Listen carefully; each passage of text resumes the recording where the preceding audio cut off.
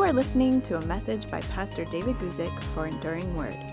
For more information about our ministry, please visit enduringword.com.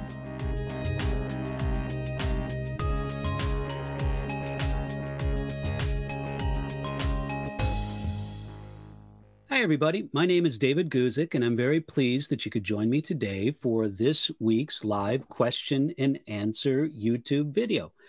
What I just simply do is every Thursday afternoon that I'm able to, I come here live on the YouTube channel at 12 noon Pacific time, and people write in questions or comments, and I respond to them the best I can. I certainly don't pretend to have the answer to every question, and if you take all the knowledge about the world, or if you take all the knowledge about the Bible, there's more that I don't know than I do know. But what I do happen to know, or at least think I know, I'm happy to share with you. The way we do it here on Thursday afternoons is I begin with a question of my own choosing.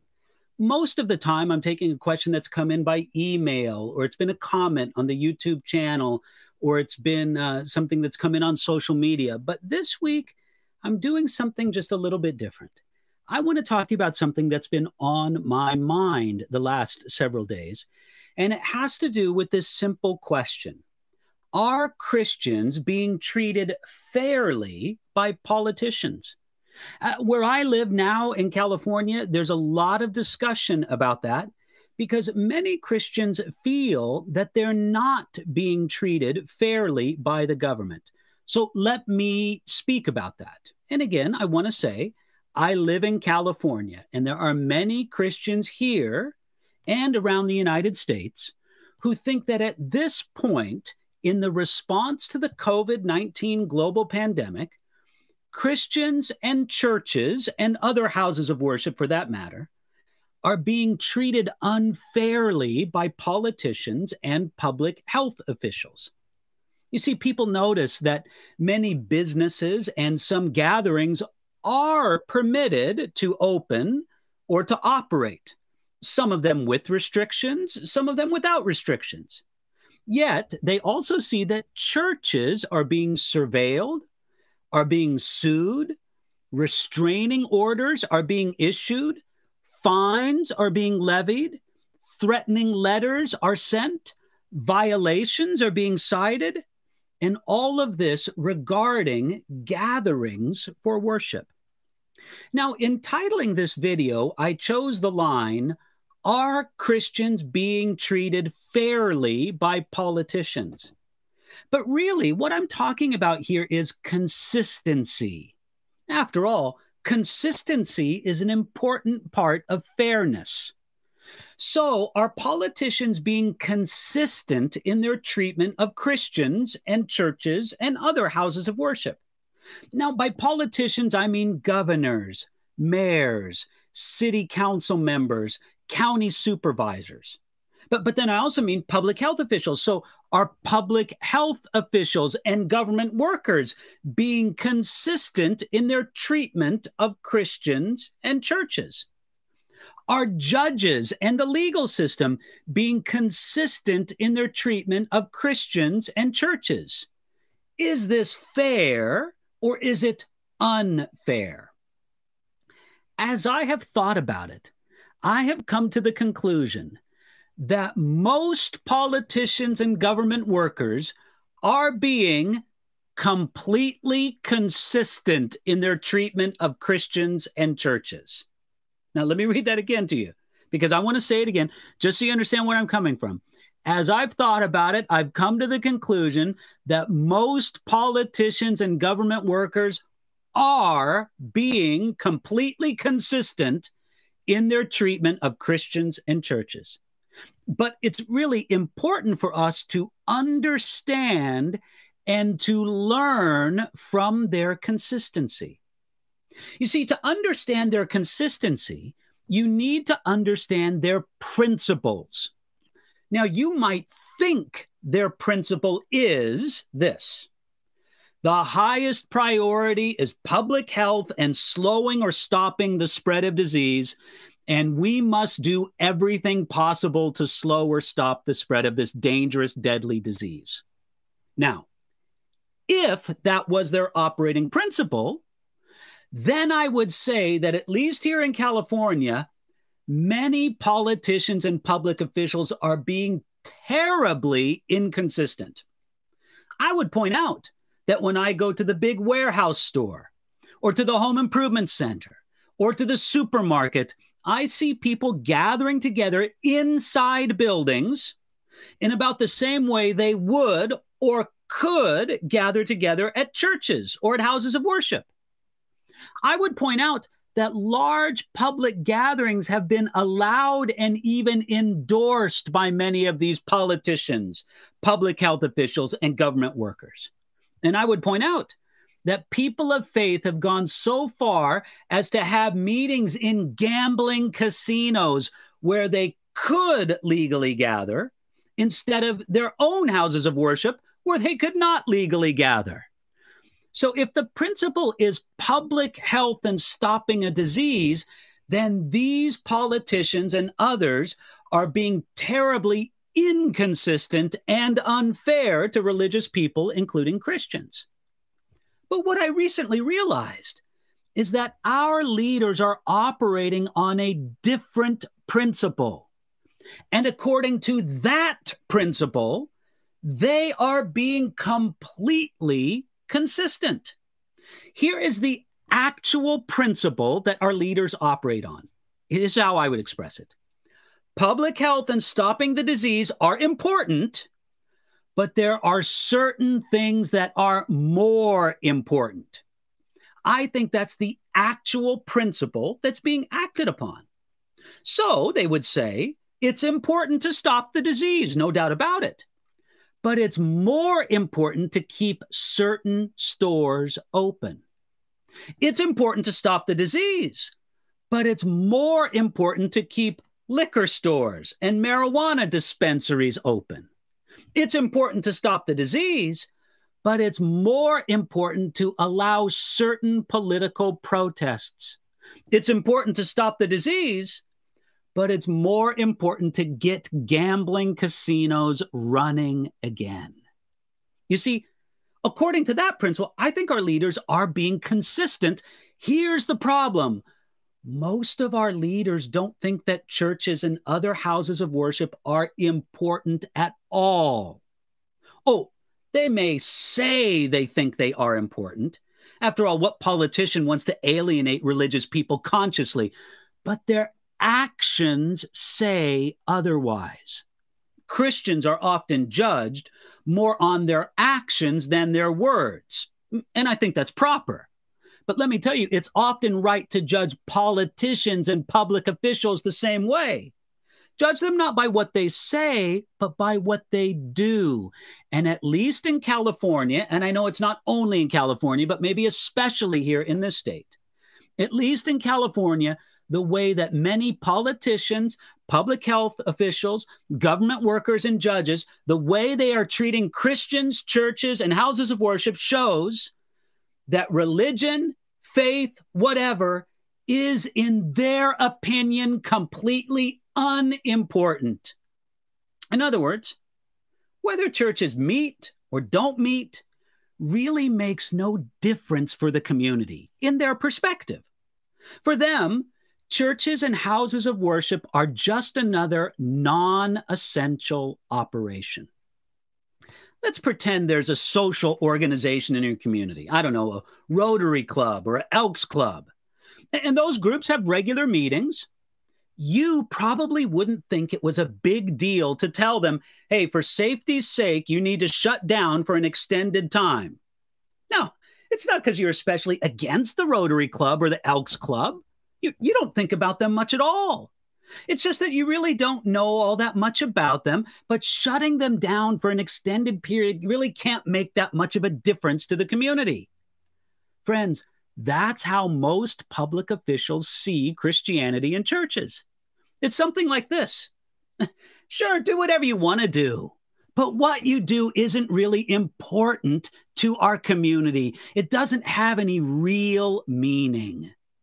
That's why it's easy, it's even natural for many of them to do extended shutdowns and to do very little to accommodate churches and houses of worship. Now, we Christians believe differently. We think that it is vitally important that the people of God gather together in some way. For some, it will be smaller groups. For others, it will be larger groups. Some churches have little problem working with the restrictions the government requires. If that's the case, wonderful. But there's other churches that find it impossible, and they reluctantly defy the restrictions governmental leaders institute.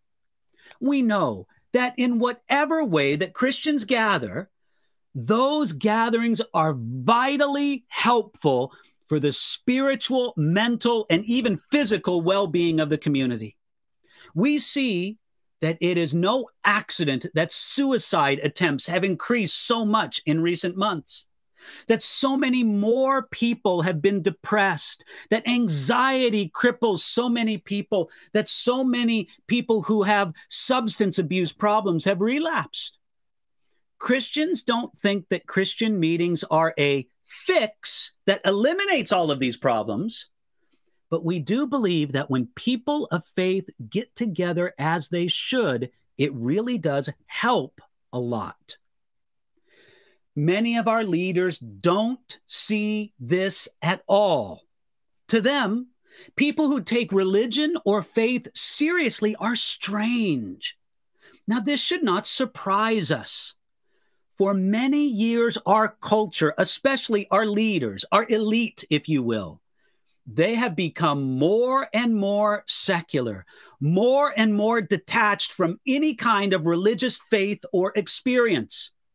They don't believe in God in any meaningful, life-impacting way. And they are mystified at the people who do believe in God in a meaningful, life-impacting way. When these leaders or politicians think of essential services, churches are the last thing on their mind. Think about it. When's the last time you saw a real, honest portrayal of a religious person in a major Hollywood movie, video, or television series? Our life of faith is almost completely foreign to most of them.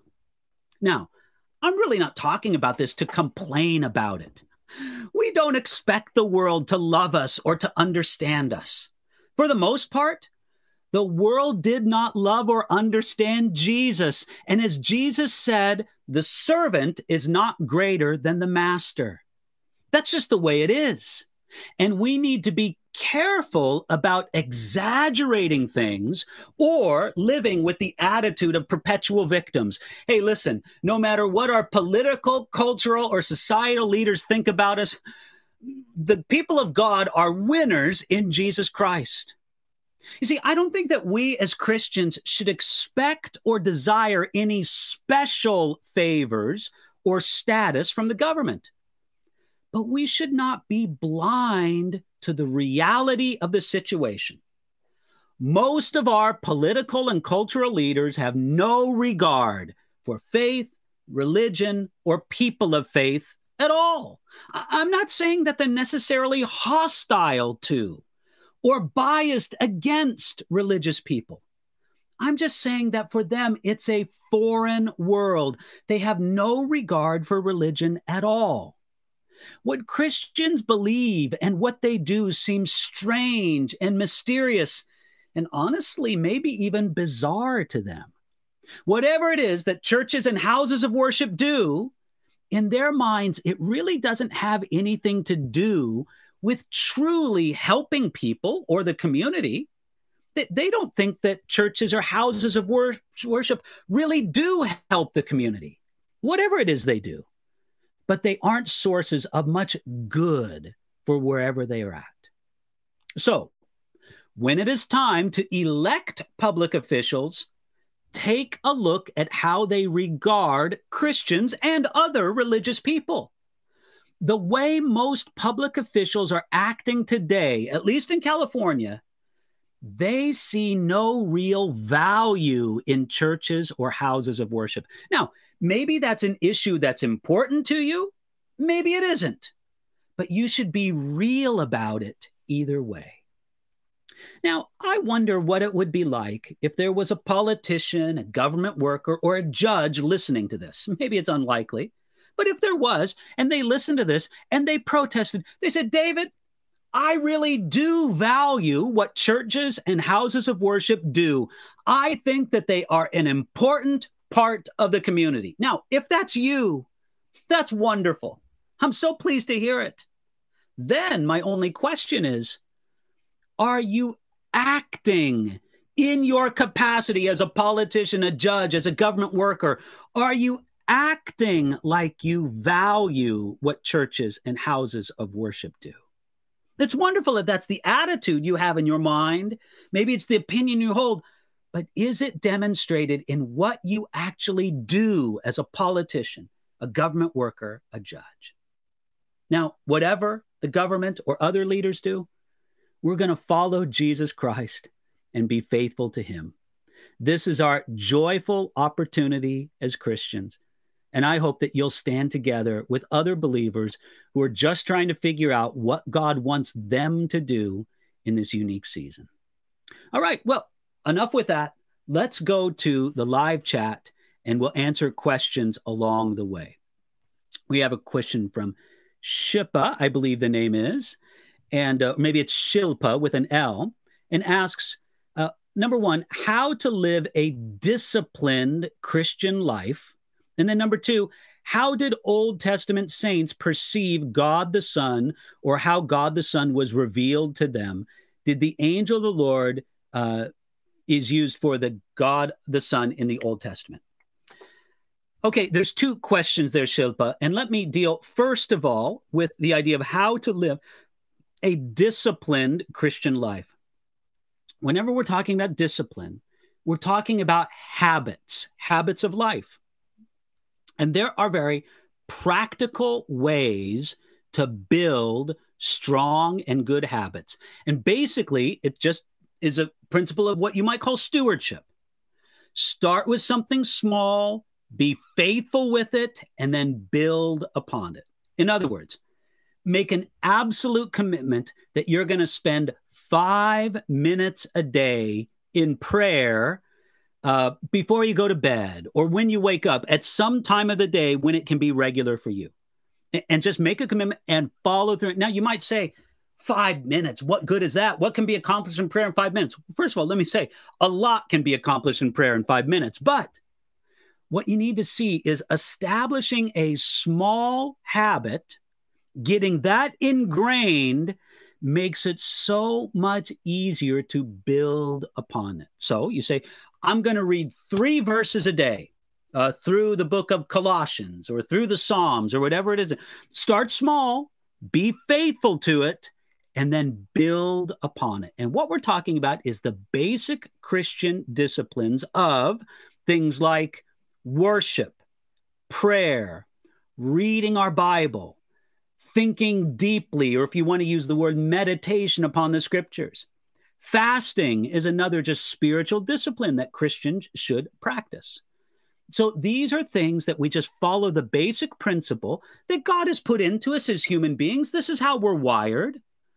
Start small, be faithful to it, and then you build upon those habits that you make.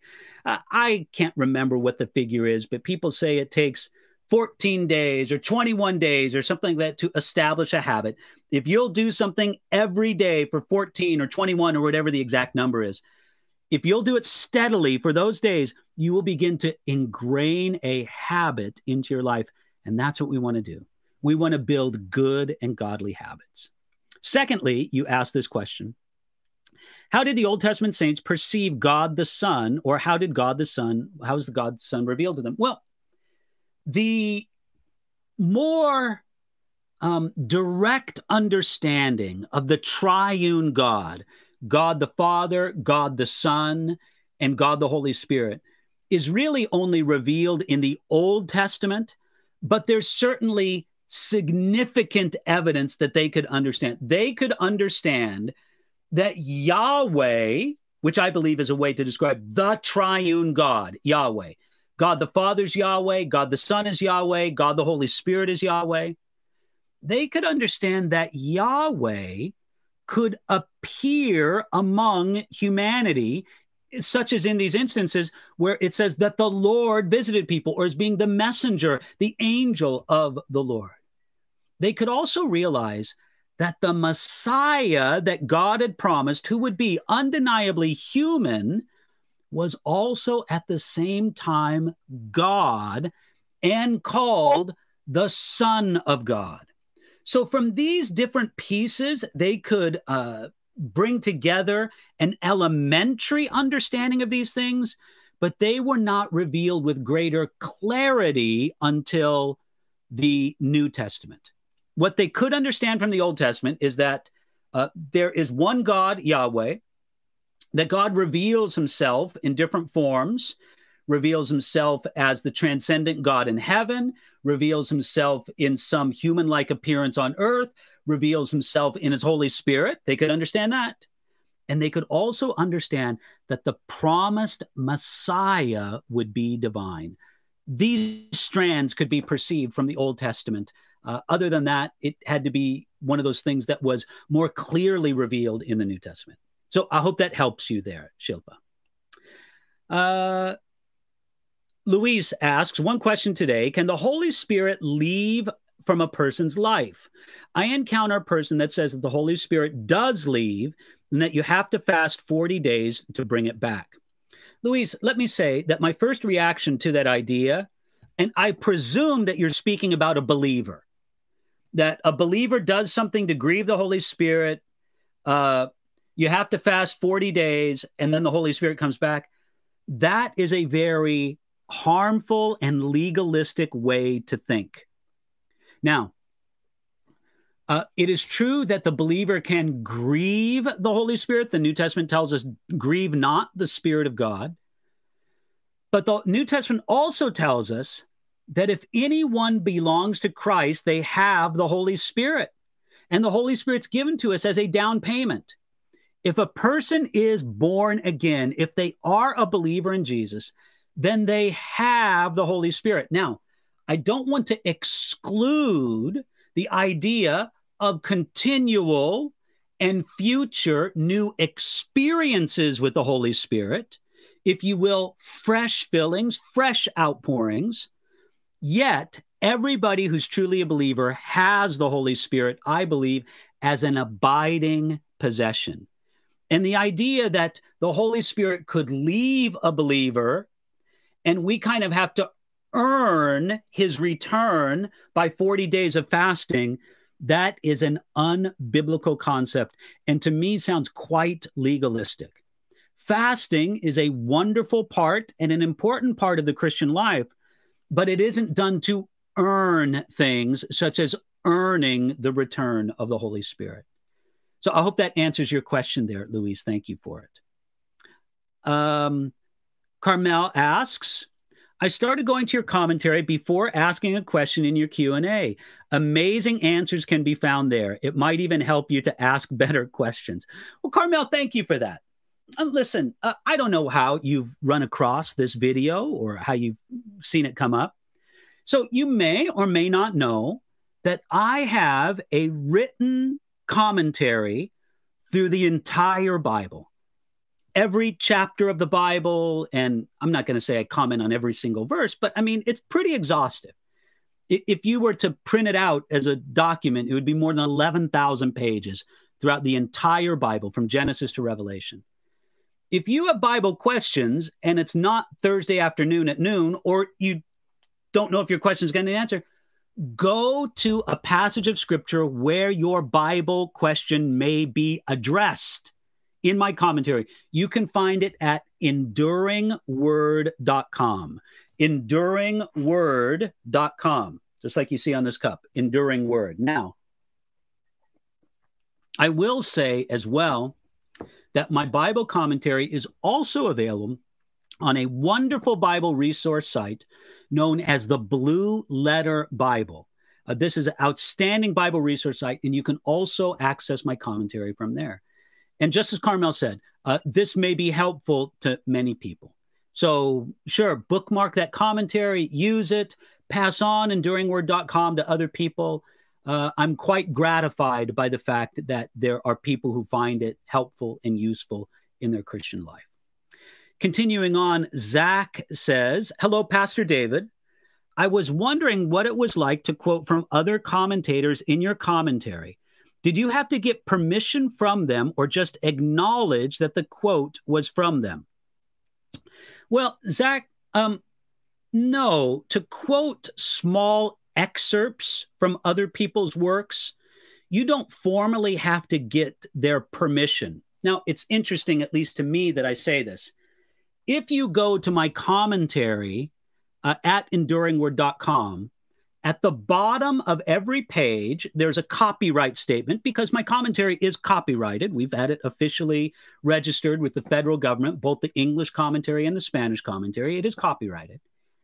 And it says, no use beyond personal use without permission. Now, I get many kind emails from people saying, "Oh, I want to quote you in my sermon. Is that okay?" And I always have to say, yes, that's absolutely okay. The only reason I put that statement in there is because I don't want anybody to sell or make money off of my Bible commentary without my permission. That's why I say, well, it's fine for your personal use, but I don't want it to be distributed for any kind of money or thing. I give it away. I'm happy for other people to give it away. So that being said, you don't need special permission to quote or cite another author, but integrity tells us that when we use a quote or a dominant thought from another author, that we at least acknowledge that it's their thought or their quote. So it's not a matter of legality. I think it's more a matter of ethics, just that we're being honest about our work. So that's what I endeavor to do in my work. Thank you for that question there, Zach. Demai asks, "The moment the government allows riots but still insists church closing, that's when I knew something is wrong." Well, Demai, yes, that was, I think, something that exposed a lot of things for people. But what it showed, as I discussed in the opening question, was the highest principle was not public health and stopping the disease. There were higher principles. There were things that were allowed to be exercised because they were considered to be important. The problem is that most government officials and most politicians, not all, but most, they just don't consider church or houses of worship to be important. That's really where the problem is. Going on, Jose says, according to Galatians 5, verses 19 through 21, those who practice sin will not inherit the kingdom of God. If a believer never overcomes a practice of sins and dies, will he or she be saved? Your thoughts, please. Jose, that's a very good question. And I have to say that it's a question that can't be answered by merely outward observation, because we really don't have an outward, absolutely positive way to always tell if a person is born again or not. It is possible for a person who's born again to struggle with sin. I mean, we know this. This is no mystery. To me, if I'm counseling someone in that situation, what I am most concerned about is noting whether or not that person has given up in their struggle against sin. If they have, so to speak, surrendered to it.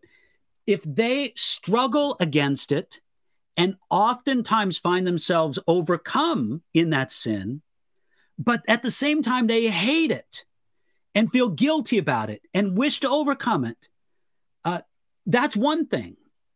But if a person's attitude is, yeah, I do this sin, who cares? Everybody has their own sin. This is mine. I don't care. That may be, I can't say absolutely, but it may be evidence that their heart is not regenerate at all. So these are things that can't be immediately understood just by looking from the outside. We have biblical principles, but sometimes how those principles specifically apply is only fully understood and known by God. So I hope that helps you, but it's a very good question that you ask there, Jose. Going on now to West, who asks the question, hello, Pastor David. Hope you and your family are doing well. We are doing well, West. Thank you for that. Said, wanted to ask, what is living a holy life? What does living a holy life mean without spot, blemish, or wrinkle, according to Ephesians chapter 5, verse 27? Well, here you're referring to the passage in Ephesians chapter 5, where Paul relates this idea that this is what Jesus is working in the church. Now, another way to describe this process, this is Ephesians 5:27, that he might sanctify and cleanse her, that is the church, with the washing of water by the word, verse 27, that he might present her to himself a glorious church, not having spot or wrinkle or any such thing, but that she should be holy and without blemish. Okay, West, here's the simple idea. That this is God's work in the church, this work of sanctification and continual cleansing as the church is on earth.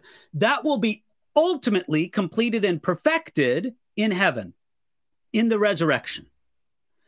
On this side of eternity, nobody's sanctification is perfect, but it should be moving in an increasing direction. Listen, friend, if you're still dealing with the same sins in the same way now that you were 10 years ago, I think that's a danger signal of your Christian life. I'm not trying to preach some kind of sinless perfection. We are going to deal with sin until the day we die. Then our salvation will be complete and we will be glorified. That's the last aspect of our salvation. We understand justification, that's being declared right with God through the work of Jesus Christ. We understand sanctification, that's God working in us and through us towards Christian growth and holiness. And we understand glorification. That's when it'll all be complete. Until that time, we should be growing in godliness, growing in grace. And if we're still dealing with the same sins in the same measures now as 10 years ago, then again, something's not quite right. And we need to give attention to this in our life. So that kind of perfect sanctification awaits for our glorification, but it should be moving on a trajectory in this life. Hey, older saints are to be better, not bitter. They're to be better. But the mere passage of time does not sanctify a person. We need to continually yield to Jesus Christ and bring those things to him. All right, let me go on to the next question here. Jose asks, hello, David, grace and peace from Mexico. Is there any passage in the Bible that proclaims the whole gospel? Praying for you and your family.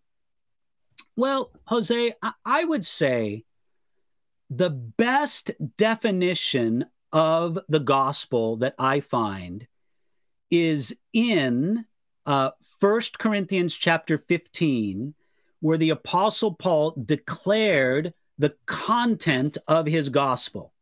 Let me read that to you. 1 Corinthians chapter 15, where it just simply begins like this. He says, for I delivered to you, first of all, that which I also received. This is 1 Corinthians chapter 15, verse 3. That Christ died for our sins according to the scriptures, and that he was buried, and that he rose again the third day according to the scriptures. That's simply it. That's the gospel. That Christ died for our sins, was buried, and rose again according to the scriptures. Those are the events of the gospel. What they mean and how they apply is explained in the rest of the scriptures. So I can't think of a succinct verse or two that explains the gospel and all its implications. You can go to my YouTube channel and we'll put the link to this video in the show notes. But I believe on our YouTube channel, I have a good message describing what the gospel really is and what it's about. So we'll put the link to that in the show notes. But instead of looking to one verse, that describes the content, the core of the gospel, 1 Corinthians chapter 15, verses 3 and 4. But the meaning of the gospel and the effects of the gospel, that's explained throughout the whole Bible. So I guess that's the best way I would answer your question there, Jose. Luciana writes,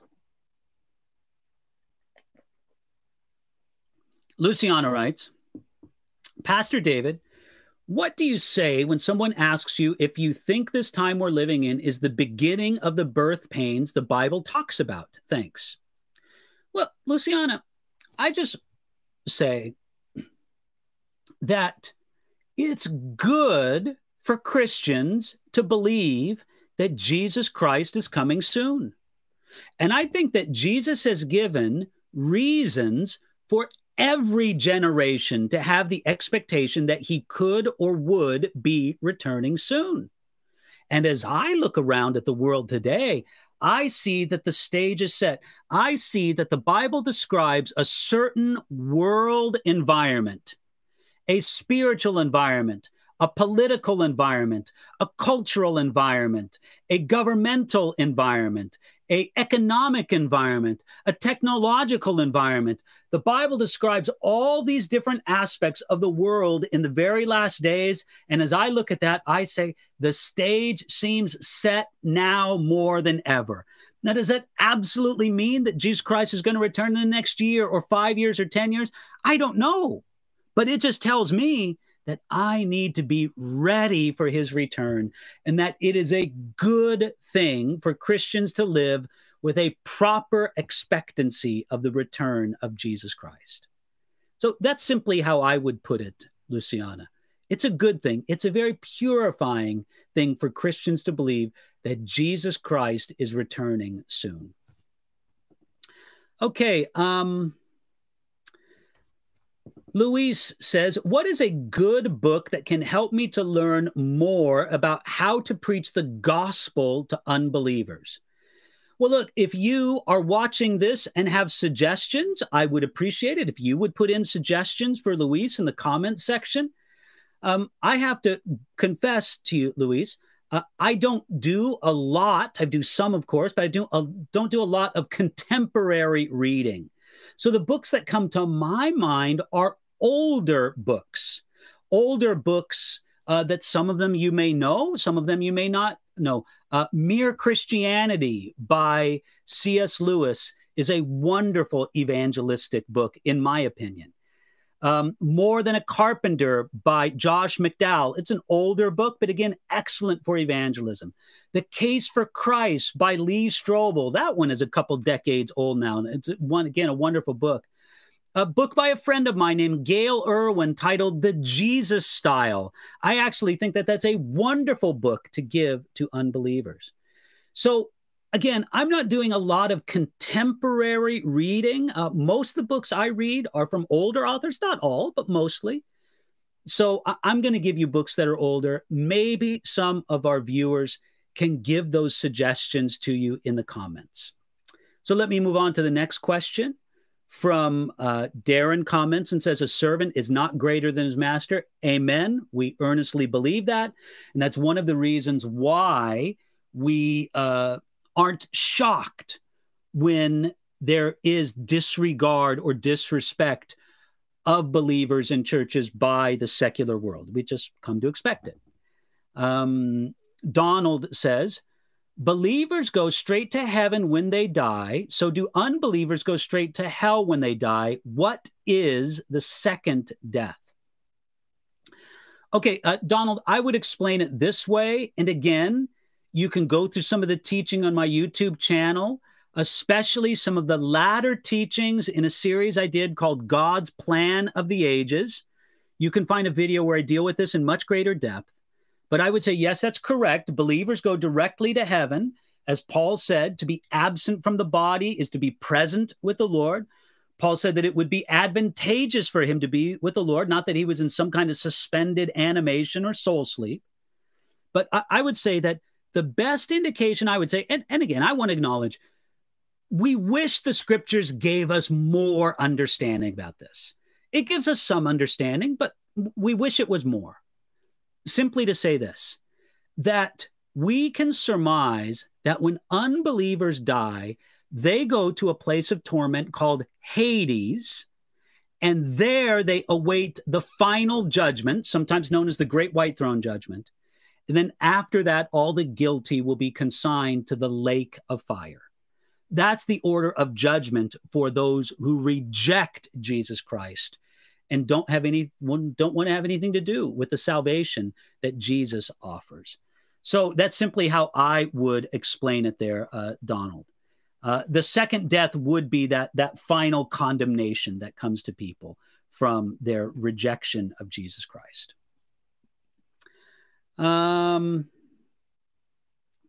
West asked the question, and I can deal with this briefly. He says, what is sin other than just missing the mark?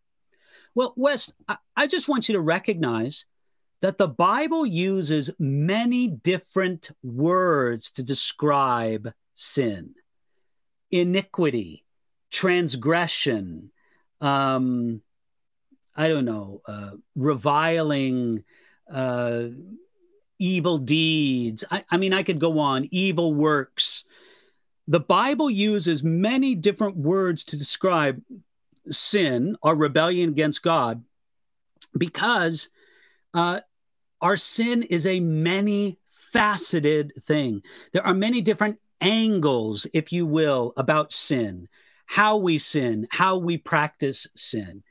And so there's no one word that can define our sin. The Bible uses many different words. So there's no one explanation of what sin is. It's actually explained by a broad vocabulary of words in the Old and the New Testament. Sono asks this question. Hey, Pastor David, can you please explain what it means that the Spirit groans things that can't be uttered in Romans 8? I've heard some folks say that this is a reference to tongues. God bless you, brother.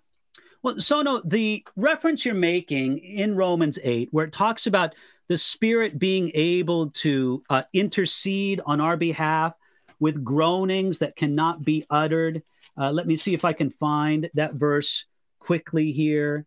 It simply says, let me look it up here. Eagerly awaiting the redemption. I'm looking for the verse here.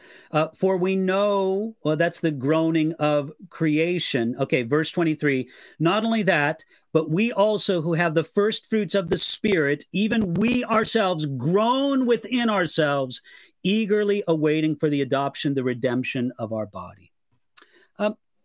So my reaction to that is I don't think that that's speaking of the gift of tongues. I suppose at a distance it could refer to the gift of tongues, but that's not really the fundamental sense behind it. The fundamental sense is groanings that cannot even be uttered. And whatever you want to say about the exercise of the gift of tongues, it's something that can be uttered. It's God's way of expressing this idea that when there are things that are so deep within us that we can't even find any words to express, even then the Holy Spirit hears us. So I wouldn't rule out the gift of tongues in this, but it doesn't really seem to be the focus of it at all. That's simply how I would explain it. Things that cannot be uttered. Let me continue on. Tyler asks, who are the sons of God and Nephilim in Genesis chapter 6, verse 4? Well, Tyler, you're asking a question that is actually quite controversial, and there are Christians who have widely different opinions on it. I'll give you my opinion. I believe that the best explanation, now let me preface it by saying this. I believe that every possible explanation of the sons of God and the Nephilim in Genesis chapter 6, verse 4, every explanation of that has some difficulty attached to it. I believe what I believe, not because it has zero difficulties, but because I think the difficulties it has are to be preferred to the difficulties of the other positions. And here's the position I hold: that the sons of God were some expression of the demonic, either demonic beings or a unique form of demonic possession, a unique expression of demonic possession.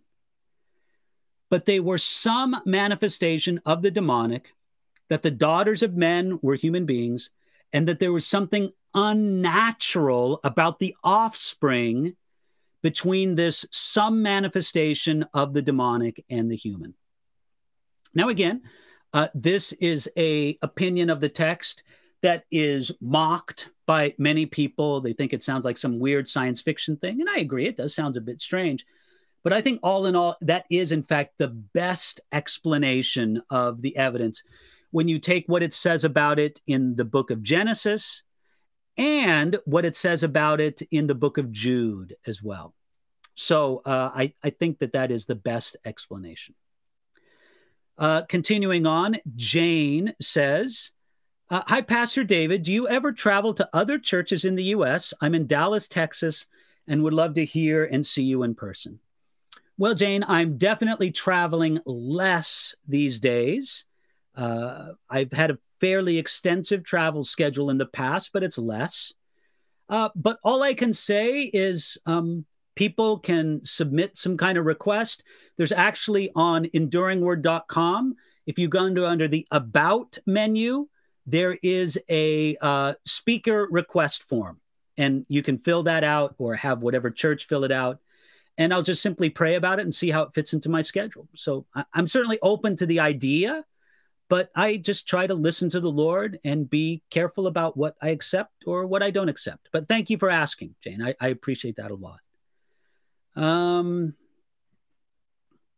Kevin, you're very welcome. Scott says he appreciates the lessons on Ecclesiastes. We'll praise the Lord for that.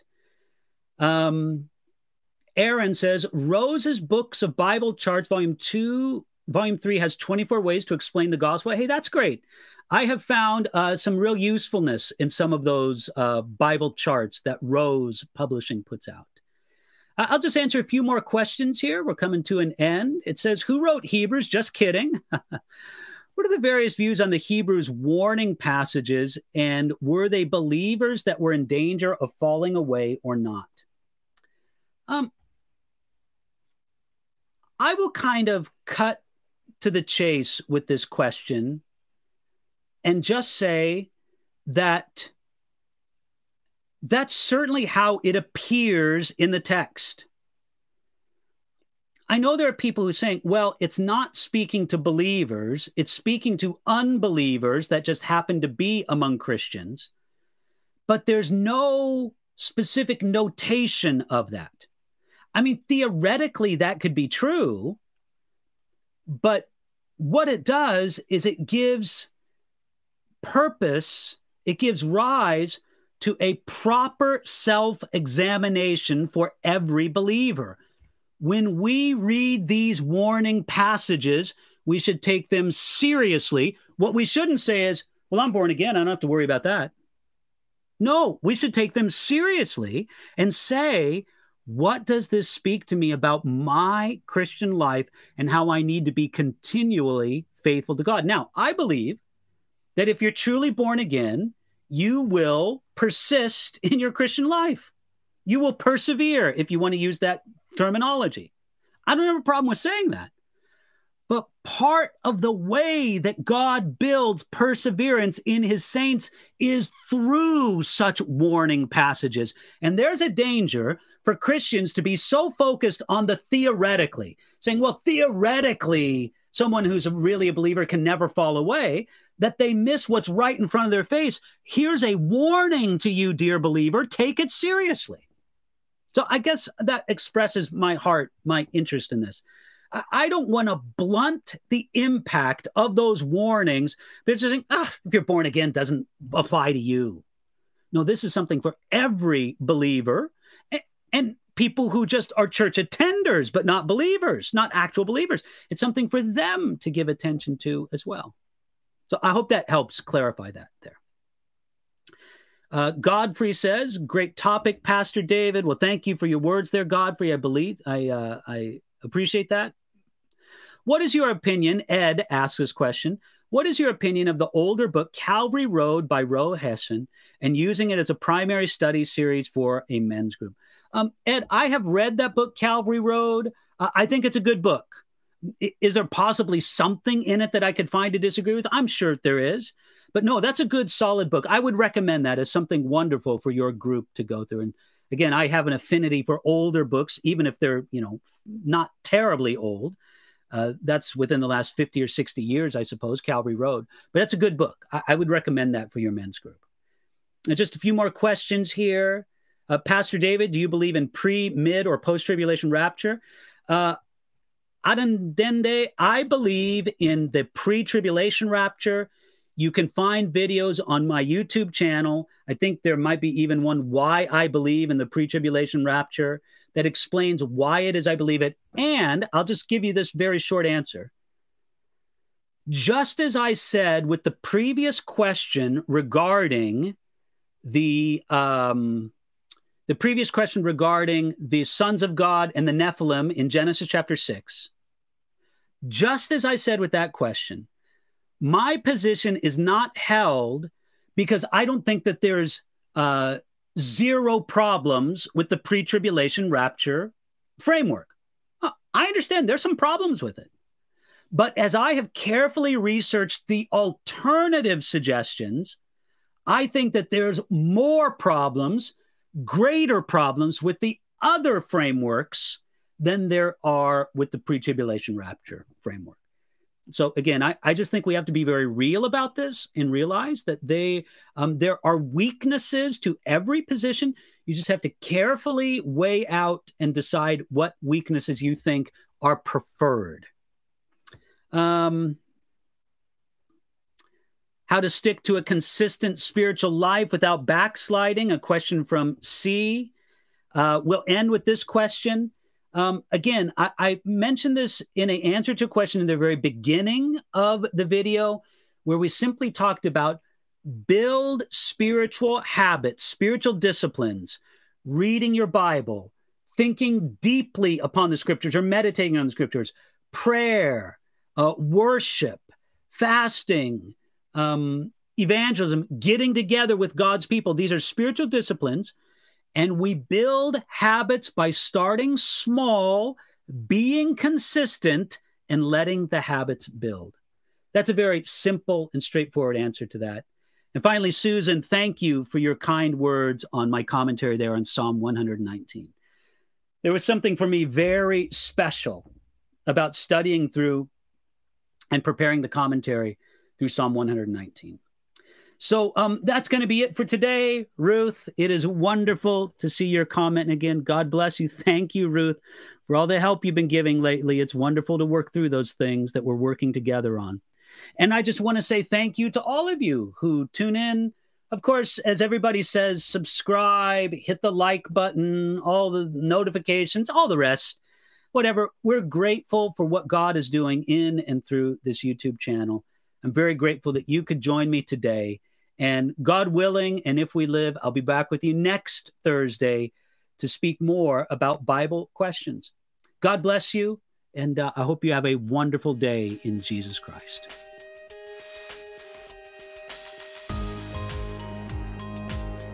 You've been listening to a message by Pastor David Guzik for Enduring Word. For more information about our ministry and how to grow in your relationship with Jesus, please visit enduringword.com.